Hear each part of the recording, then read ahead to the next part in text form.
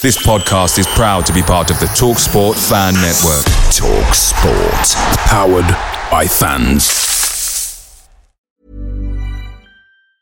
Jewelry isn't a gift you give just once. It's a way to remind your loved one of a beautiful moment every time they see it. Blue Nile can help you find the gift that says how you feel and says it beautifully, with expert guidance and a wide assortment of jewelry of the highest quality at the best price. Go to BlueNile.com and experience the convenience of shopping Blue Nile, the original online jeweler since 1999. That's BlueNile.com to find the perfect jewelry gift for any occasion. BlueNile.com. The TalkSport Fan Network is proudly supported by McDelivery, bringing you the food you love. McDelivery brings a top-tier lineup of food right to your door. No matter the result, you'll always be winning with McDelivery. Order now on the McDonald's app and you'll get rewards points delivered too. So that ordering today means some tasty rewards for tomorrow. Only via app at participating restaurants. 18 plus. Rewards registration required. Points only on menu items. Delivery fee and terms apply. See mcdonalds.com. No. I can see our next guest thinking, should I really have come on this show? And that is Billy Grant from the Beesotted pod to talk Brentford. Evening, Billy. Evening, how you doing? Yeah, I'm very well, thank you. I'm very well. What's Brentford's identity? If we were to ask you that question in the same way, what's Watford's identity, what would you say? I mean, we've got, obviously, our identity is what I'd say is that the football that we play, I think, is very, very important. Okay, so we play a particular style of football. We pass the ball out from the back, and from where the club was spawned from ages ago, from Matthew Benham took them on board. Basically, the whole idea is that he wanted to change the style of football that we're playing. So he wanted us to play, good football, passing football, but also the same thing about the identity of Brentford. Because are you talking about the playing style, or are you talking about the club itself? The club as a whole, really, because I think it's all linked, isn't it? I think it is all linked. I mean, the thing about it is, as everyone knows, we're a small club, so we can't do like Man City do. We can't do like Man United do. So we've got to do things differently. Okay, so to get to where we've gone now, we've had to think slightly differently, think very differently. So the players that we end up buying, we have to go out and buy these rough diamonds, as you call them. Our owner uses stats a lot, but also we've still got a proper scouting system where he goes out and finds these players. We bring these players in, we polish them up a bit, we get them, we get them better, and they can either help us to go to another level, or we'll end up selling them on. And we as fans, it's been difficult for us because we know that we've got to sell these players on. And as fans, we get disgusted about that, but we know that's part of our identity and what our club's about. Because the way that our system is, and the way that the owner is, and the sporting directors and the directors of football and everyone, they know that we need to kind of turn over these players, bring them up, sell them, bring them more, so it gets us better and better. And initially, when we started to do this, I think Andre Gray was one of the first players that we bought within this system, 500 grand from Luton as a non-league team. And we had him for a year, he scored 18 goals. We're like, yes, Andre Gray, fantastic. And then we had to sell him because we didn't. And we were as fans, we were gutted. We were absolutely gutted because this was like, oh my God, this guy's come from non-league, got the Championship, almost got us to the Premier League, and now you're selling him. But the directors of football, they said, don't worry, we'll get someone better. And we thought, as football fans, you go, there's no way that's going to happen. There's no way that's going to happen. But every time they got another player that was better, we got Scott Hogan. He scored, 30-odd goals in, 20 games or something like that. Then we sold him again. Then we got, Lasse Vibe. And then he did the same thing. Then we got, I think was it Neil Maupay after that. Then we got, and then we got Ollie Watkins. And it just keeps on going on again and again. And we've got other players. So the thing is, I think the DNA of Brentford is that we are different. We know that we're different. The fans are different. The team, the way that we set ourselves up is different. And we don't try and be like anybody else. We can't be like Man United. We can't be like Arsenal. We just have to, yeah. Are you watching this start to the Premier League season and on the one hand thinking, this is absolutely amazing. 12 points after 7 games, 7th in the league. And then on the other hand thinking, oh, blimey, we're going to lose 2 or 3. We're going to lose 2 or 3 of this lot in the summer.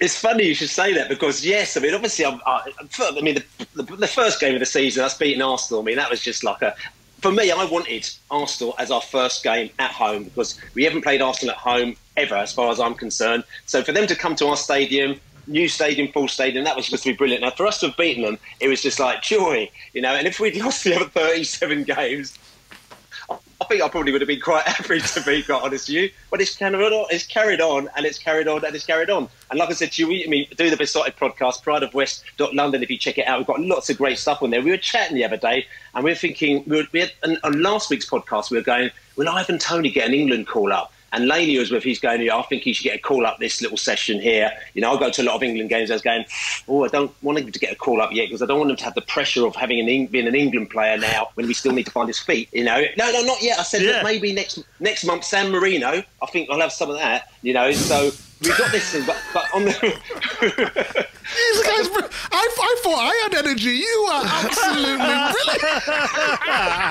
So listen, but the thing is, right, the killer thing is that then after the West Ham game, when we beat them on Sunday, we thought, Ivan Toney, England, and we thought, but the problem is, he's gonna leave us. If you go to England, that's and that's the problem that you have. All of a sudden is that somebody's going to be looking at them as soon as you've got that England call. They might have the tendency to actually move on. So as fans, you want them to do really well, but you're also really worried that they're going to leave and then you have to just go through the whole thing again. But it's a good thing in a way because, like I said to you, we were never meant to be here. As Brentford, everyone laughed at us saying, you had the wrong managers. You haven't had a manager with championship experience before. You haven't had players with championship experience. You never get anywhere in the championship. Then we survived 7 years or whatever it was, and then we got out of the championship, and they said you're never going to do it in the Premier League. At the end of the day, it almost doesn't matter for us because if we don't, no one expected us to do it. Yeah. But we're obviously upsetting a few people at the moment now, and we're having a lot of fun. I don't think you're upsetting anybody. Everybody seems to love having you at the moment. Micah, are you coming in?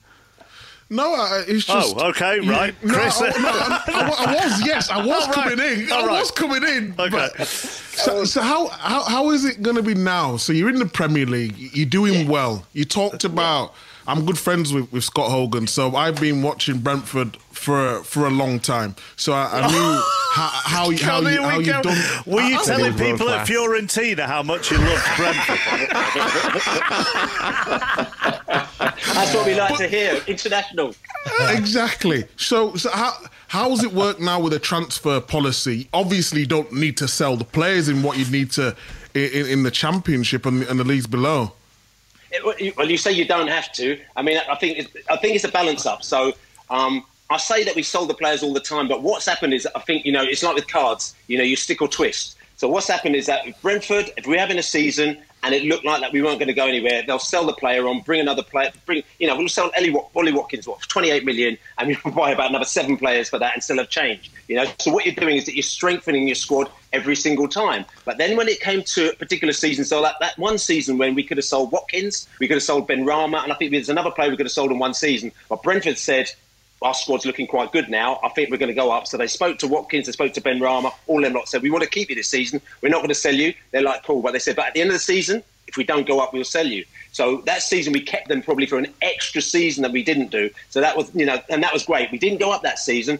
We sold Ollie Watkins, we sold Ben Rama, we bought an Ivan Toney, and we went up from that. But Ivan Toney, we said, when we're going to go up, we're going to stick with you. So he stuck with us with a season which is really great. We don't, in principle, have to, but at the end of the day, it makes it difficult because if somebody comes in for Ivan Toney and says, right, here's 80 million, you know what's going to happen, you know what I'm saying? I mean, I'm being facetious here, but you understand what I'm saying, so you're weighing it up. But I think the question is, and I'm saying this with all due respect as well, Ivan Toney in the situation now, if, say, for example, Newcastle said, we want you to come to Newcastle, I know everyone thinks, but you're only Brentford, would Ivan Toney say, well, I'm not going to go to Newcastle, I'm going to stay where I am, where I know the manager, I know the system, I know the setup, I really like it here, it's really good. If I'm going to make the move, I'll make the move at the right time. Do you understand? So I think we're in that situation now where as long as we're doing what we're doing now all right, I think the players are happy. And if the move's going to happen, I think it'll move to particular type of clubs.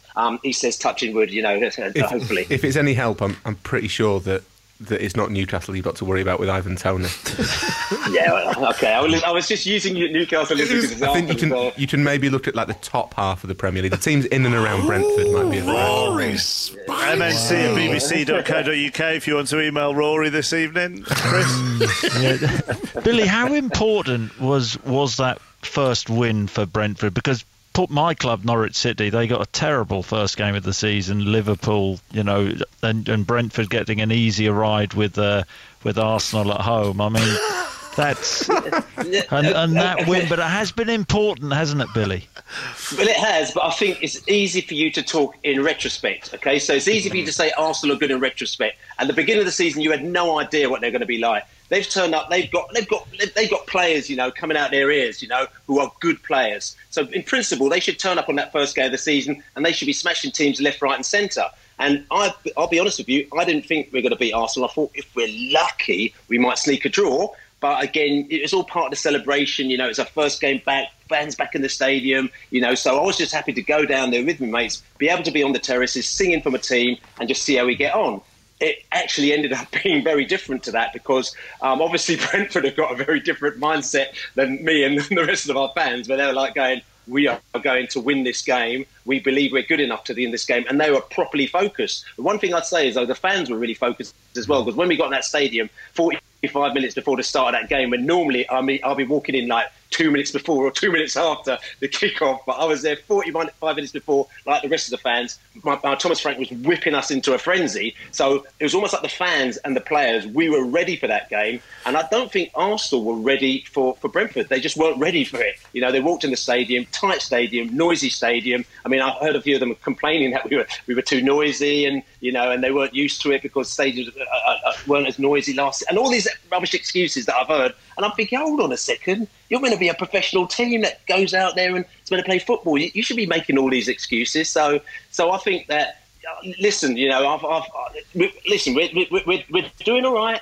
And I'm allowed to be excited about us doing all right at the moment now because I've been to Accrington Stanley and Grimsby and Notts County and Wrexham and all these places. That's where I've been travelling up and down the country to watch my football for years. So for me to be watching this now and seeing this, even if it only lasts for the 7 games, I'm still delighted. I'm really, really happy, man. We're doing all right. Have you seen anything at all to make you think that this isn't sustainable? Does it doesn't look like it from the outside? No. Listen, as a football fan, you always try not jinx it. You get so superstitious, and you're trying to pull this stuff out of me, so you could call me up next week, go, there you go. No. That depends if Mikey decides to allow back. Mikey books the guest. I'll tell you, Billy. One concern I'd have, Billy, for Brentford. Serious, and Billy, you spoke about the brand of football Brentford play, and they do play out from the back. But Ivan Toney is so important to Brentford because you mix your game up so well. Yeah. When it's on to go to Ivan Toney, when teams are pressing him, you go bang into him, and he can hold it in, and Buemo plays off him superbly well. If you lose him, that's going to be, for any period of time, that's going to be the problem I see for Brentford. He's such an important player. It is, but again, people said that about Ollie Watkins. People have said that about Maupay. It's like we have the players, and then we get them in, and then we learn how to play with them, learn how them to be focal points part of our team. And it's the same thing with Ivan Toney. When Ivan Toney came in, we were thinking, is he going to be as good as Ollie? And then I saw them little graphs that they do, and I saw the things that he did, and I was thinking, he seems to do more things than Ollie does. And Brentford had this in mind from. We were meant to sign him the season before, and we were meant to have actually Watkins and Ivan Toney in the team at the same time, but DMAC, at Peterborough wouldn't let him go to us actually, so we didn't sign him in the winter. So we actually ended up going for him for the summer. But could you imagine if we had Watkins and Ivan Toney in the side? So I think what I'm trying to say is that here we know the type of players that we like and what we can't do in football. And I think this is a lot of things that football clubs do quite a lot. They are very traditional and they believe, right, this is how things run, and they've always and they don't really think differently and out the box. So if they've got a player that's wicked, they think we'll hang on to him for whatever means, and they might hang on to him, thinking that we're never going to get another player like that. The one refreshing thing about Brentford, again, if you speak to Phil Giles or Rasmus Ankerson, who are two directors of football, who they come down the pub with us and do podcasts with us. If you check it out, bridalwest.london, they're wicked, and they'll tell you straight, listen, we'll get another player. We'll get another player like him. We've got a bit more money in the pot now, so our pot's bigger. So they have got total confidence in what they're doing, and it takes He was the one who said that there's not much of a gap between the bottom. Yeah, he did. Yeah, the bottom of the Premier League and the top of the Championship. Yeah, he said that. Yeah, he did when he said came the bottom on of the Premier League. He said the bottom of the Premier League and the top of League One. Like, but it's interesting because I know, Michael, you don't necessarily agree with that, but I've actually seen. I actually do agree with that. Okay, the thing about it is that in the Premier League, what you can do, and the one thing that we've noticed is that because you've got this £150 million that comes in, bang, you can go in and you can buy a player who is a inverted commas world-class player, whatever team that you can get, who will when Dia did for Aston Villa, and Brighton did to us earlier in the season, bang, ball on the edge of the area, bash in the back of the net, which you don't see that as much in the Championship. You do. So all of a sudden is that if you take your eye off the ball, we'll be concentrating for 88 minutes. We take our eye off the ball for a minute and you get these strikers who know how to put the ball in the back of the net because that's what they do. But you can't pull those strikers down to the Championship unless they're grumming strikers because they won't do that. So that's the difference. But other than that, playing the football, there's some great teams and I love the Championship. It's a great league and there's some great teams in the Championship there as well. And you can see that there is the gap between the two, between the players, the teams who are not performing as well in the Premier League. So